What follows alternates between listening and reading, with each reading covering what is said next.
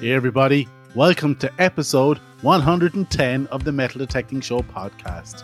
My name is Kieran and I have been metal detecting now for nearly 30 years. This week, well, here I go again on my own. We're back.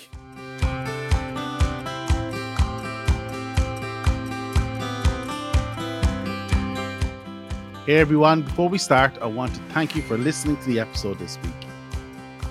If you want to interact with me and the show, you know how to do it. We're available on Twitter at DetectingThe or Instagram at the Metal Detecting Podcast. Or if you just want to pop me an email like so many of you did, at kieran@themetaldetectingshow.com. And lastly, and most importantly, if you like this content, please don't hesitate to tell your friends. And don't forget to hit that subscribe button. All by myself. I know. I should give up the podcasting game and go into lounge singing. But yeah, I'm back.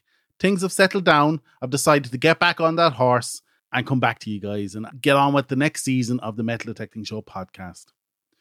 I have possibly about 32 episodes lined up, which is great. But this week I want to just give you a quick update to what I've been up to for the last 3 months. Well, I went off and I started up that business. It's going. I'm not saying it's going great. I'm not saying it's going well, but it's still going. You know, more on that at a later date.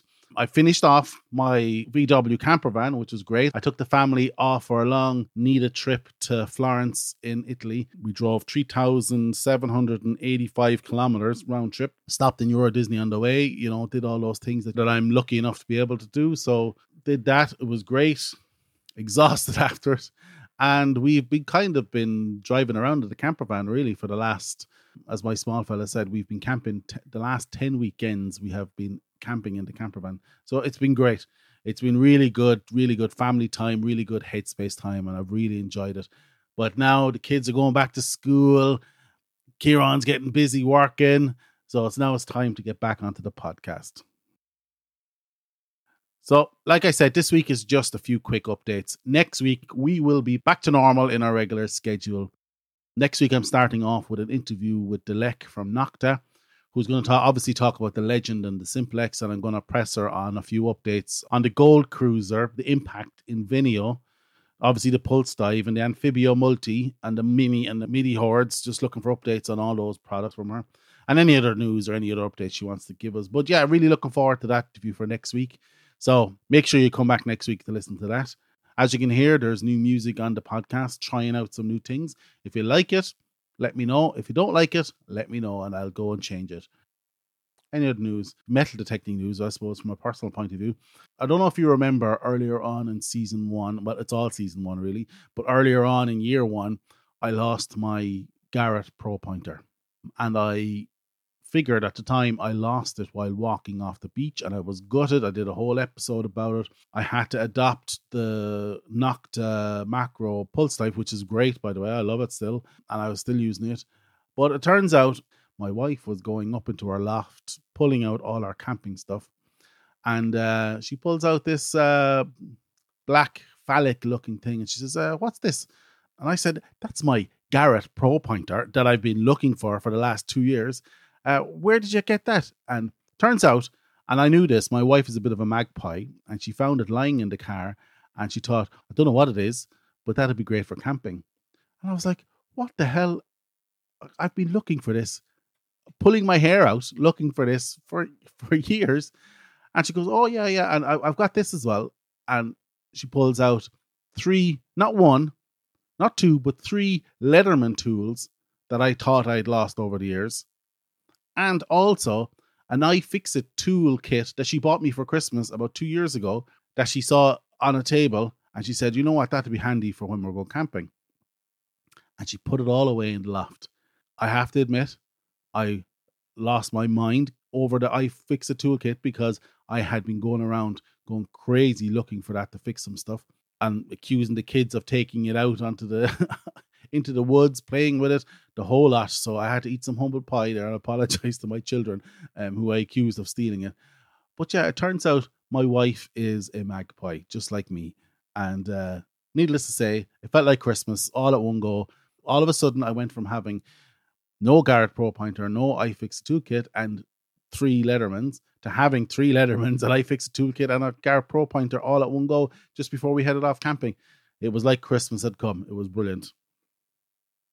So what has occurred in the metal detecting universe since I did my update? I think it was June 6th, I think was the update.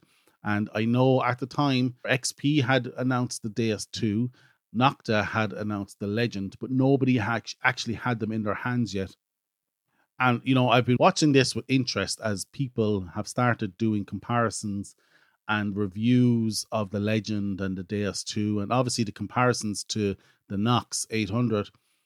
And I suppose I'll put a little bit of an opinion out there right now straight away. I'll nail my colours to the mast on this straight away.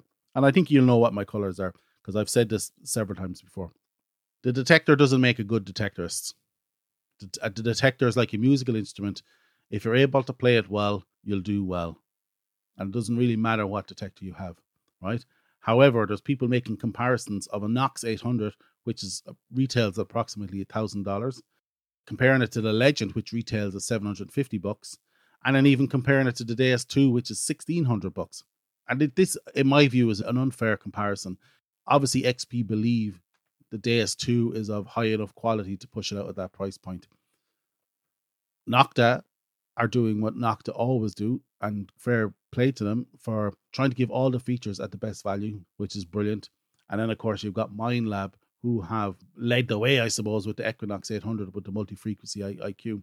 Just be wary of anybody saying that one is better than the other, because realistically they're comparing apples and oranges, and it's not a fair comparison to compare each of them.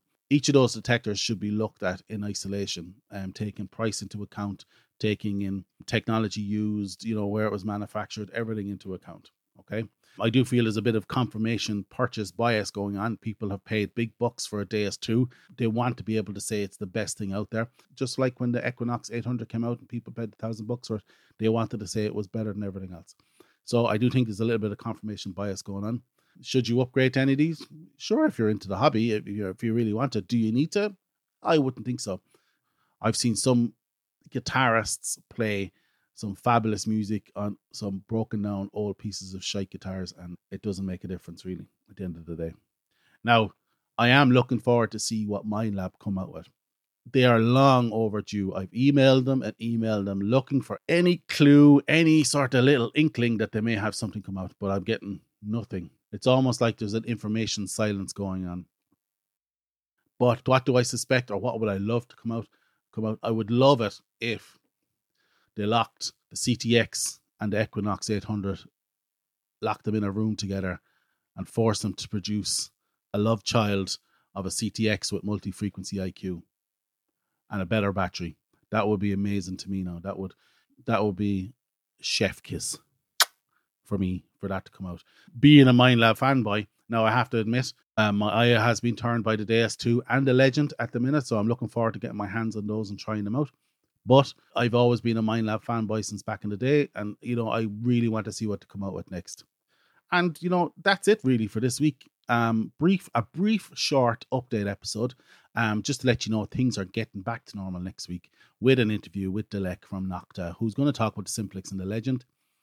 And you know what, guys, that's it this week. If you have any ideas for topics, I know a few of you have sent me in topic ideas, send them on.